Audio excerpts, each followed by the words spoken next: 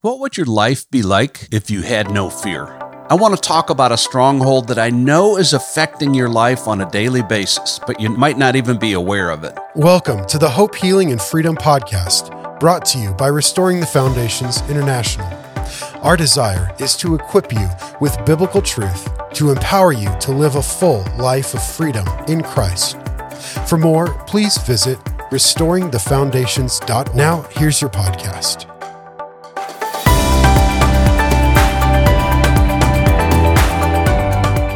Today's verse is John 1:12. But as many as received him, to them he gave the right to become children of God, to those who believed in his name. I'm Lee Whitman, and today I want to talk about living our Christian life as an orphan. What if you could live your life without fear? No fear of what other people thought about you. No fear of opening your heart to truly experience the depths of God's love, so that you could live in that love and then give that love away to the next person you met. What would your marriage be like? What would your family be like? How about your relationships with others? What if you were not afraid to trust or to become vulnerable, to reach out and touch others and let them touch you? What would church be like if we had no fear? Let me ask you this. Do you wake up every morning feeling like a son who is secure and confident of your Heavenly Father's love and live your life for the joy of giving that love away to others? Or do you get up every day and feel like a slave, struggling constantly with fears of failure, fears of rejection, unable to trust, wondering what you have to do to appease the Master today? I'm taking much of this message for this podcast from the writing and teaching of Jack Frost. He has two wonderful books that I recommend to everyone, Experiencing the Father's Embrace and Spiritual Slavery to Spiritual Sonship. They're wonderful books. In them, Jack Frost says that the number one thing that keeps us from experiencing intimacy with God is feeling like an orphan. It's also the number one thing that keeps us from having better relationships with family and friends. When we feel like an orphan, we don't feel safe, so we protect ourselves by withdrawing in some cases or attacking in other cases. You know, we were created to live as beloved sons and daughters of God who have a home in their Father's love. Adam and Eve experienced this in the garden. They walked with God in the cool of the evening. They had face-to-face fellowship with Father God. God was excited to see them. He didn't come to them with expectations like, hey, what have you done with my garden today? He simply wanted to be with them. But when they ate the forbidden fruit, they made a choice to become independent of God. At that moment, they became orphans. They quit looking to God as Father and decided that they could do life better on their own. They have passed that orphan heart down to every generation of mankind since then. We're all born with a tendency toward an orphan heart. We all come into this life looking to our parents to meet our needs.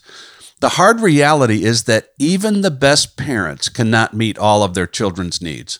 So at some point in life, kids fire their parents. In other words, they quit looking to their parents to meet their needs and begin trying to get their needs met on their own. They begin living life like an orphan who has to take care of themselves. I even heard of one child who took his parents to court to divorce them. So wanting to fire your parents is part of the curse from Adam and Eve's sin towards fatherlessness. Today, more children grow up either without a father physically in the home or with a father in the home who is disconnected from their families, so it feels like they have no father. You know, I personally grew up with both my parents in our home. My dad was home every night. He provided well for our family. He attended all of my sporting activities and other special events. He was physically there, but I grew up as an orphan.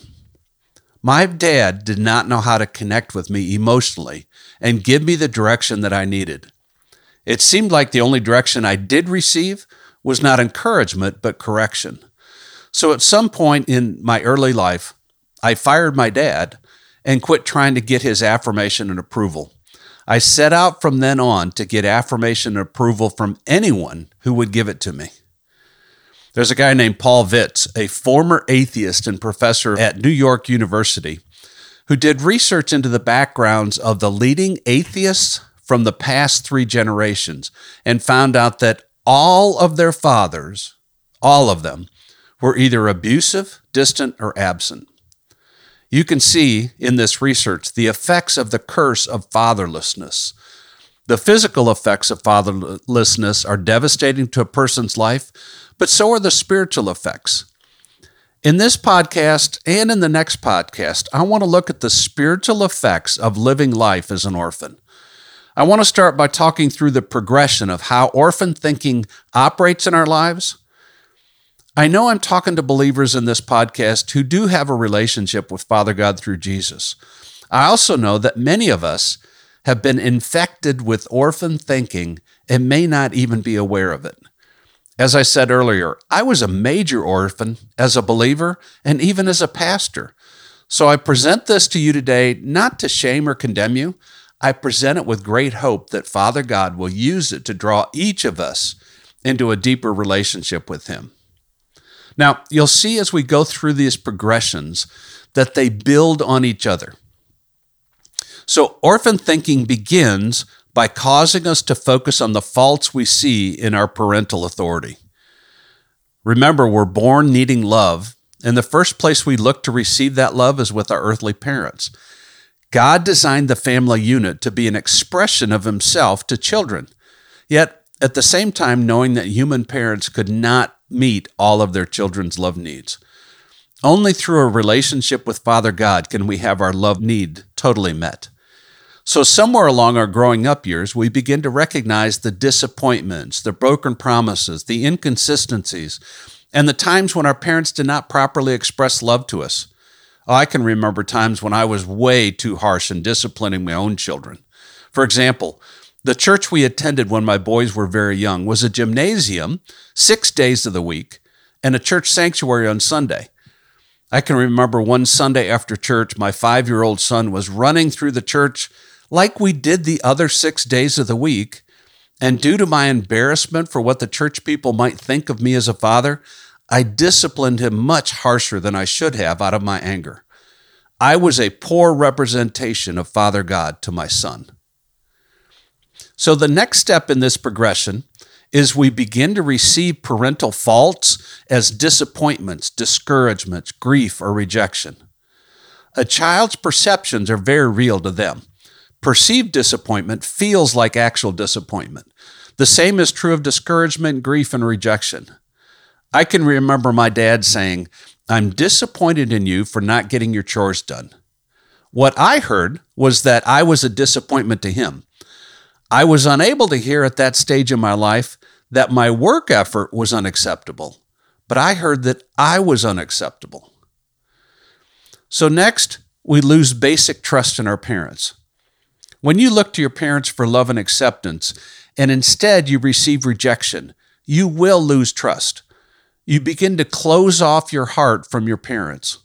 For example, if you go to share a story about something that happened during your day with your mom or dad, and they're busy doing something else, and you get ignored, or worse yet, yelled at for interrupting them, you begin to lose trust. You decide that it's not worth the risk of sharing your life with them. You begin to move closer to firing your parents. In this situation, not only are we closing off our heart to our earthly parents, but we also begin to close off our heart to Father God. So next, we move into fear of receiving love, comfort, and admonition from others. If we can't risk giving and receiving love from those that know us the best and are supposed to love us the most, then we also shut ourselves off to the idea of receiving love from others, and that includes God. Next, we develop a closed spirit. When we close our hearts to receiving love, we close our hearts to intimacy. We build walls around our hearts to protect ourselves from getting hurt again. Sometimes this leads us to believe the ungodly belief that we're not even worth loving. Next, we take on an independent, self-reliant attitude. I'm all alone. I have to take care of myself. I can't count on anyone else, including God. I can remember as an 8-year-old little boy going into what we called our den with our cat, closing the door and telling the cat that she was the only one who cared about me. 8 years old, and I'd already started the process of firing my parents. We then start controlling our relationships. Now, I learned early on that if I asked other people questions about themselves, I didn't need to talk about myself. So at this point, conversations and relationships remain on the surface so we don't get hurt. We go to church, and what do? We talk about current events or sports or things with the kids so that we can be in control. Isolation and withdrawal are methods of control to protect ourselves from rejection. Next in this progression is our relationships become superficial. Most people today have very few real friends. Why? Friendships take vulnerability, and vulnerability takes risk. The fear of trusting, the fear of intimacy, and the fear of rejection keep others at arm's length. Most men do not have a single close friend for this very reason. Next, we develop an ungodly belief that says, no one will be there to meet my needs. And then out of that belief, we begin to live life like spiritual orphans. As orphans, we begin to chase counterfeit affections, passions of the flesh, things like addictions to food or alcohol, drugs, sex, pornography, even escapism. Even religion can be an escape. We then might choose possessions. If I have possessions, I'll feel better. Or we go for position, because if I get position, then I receive the praise of man. Or we try to fill it with performance, doing more to try and fill that need by performing. Or we deal with people.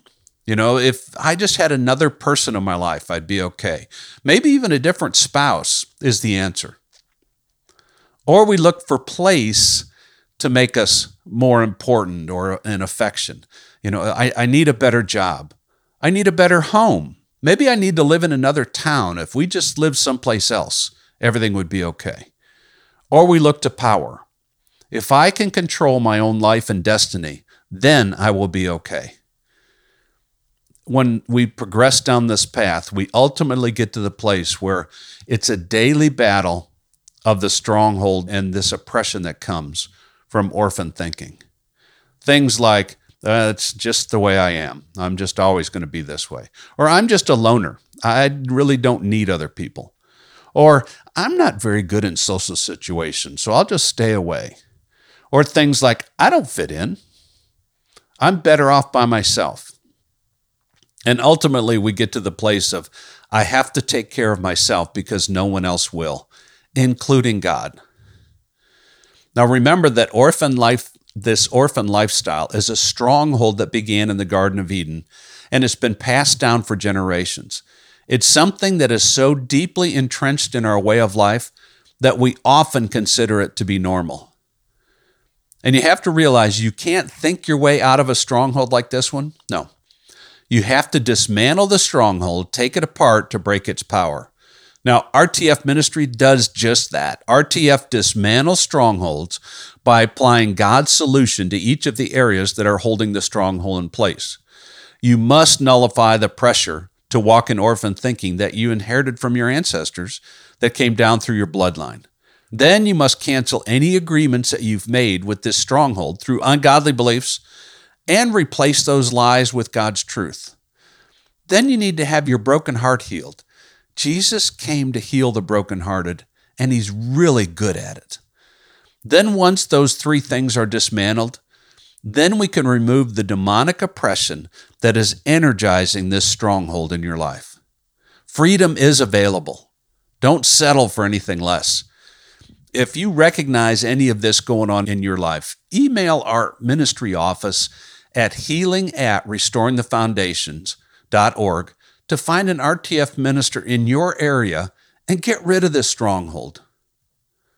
Now, next week, we're going to describe how this stronghold of orphan lifestyle thinking operates so that you can recognize when you're being influenced to walk in orphan thinking. So, Father God, I pray for each one that's on this, listening to this podcast today, that you would reveal yourself to them as Father.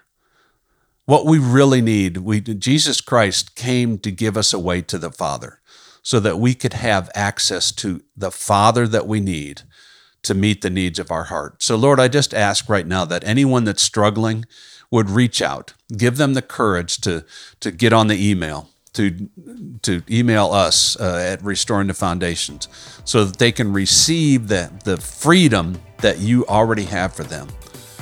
And Father, I just, again, pray blessings on each one that listens today, that you would reveal yourself in a deeper and a more intimate way. That's what you desire. You desire to be the Father that we've never had. So I just invite you, come, Holy Spirit, do your work in our lives. Thank you for this time together, Lord, today, and use it. In Jesus' name, amen. Thank you for joining us on the Hope, Healing, and Freedom podcast today. We pray you are blessed and equipped with biblical truth, empowering you to live a full life of freedom in Christ. To learn more about the ministry of Restoring the Foundations International, please visit restoringthefoundations.org. We look forward to seeing you on the next episode.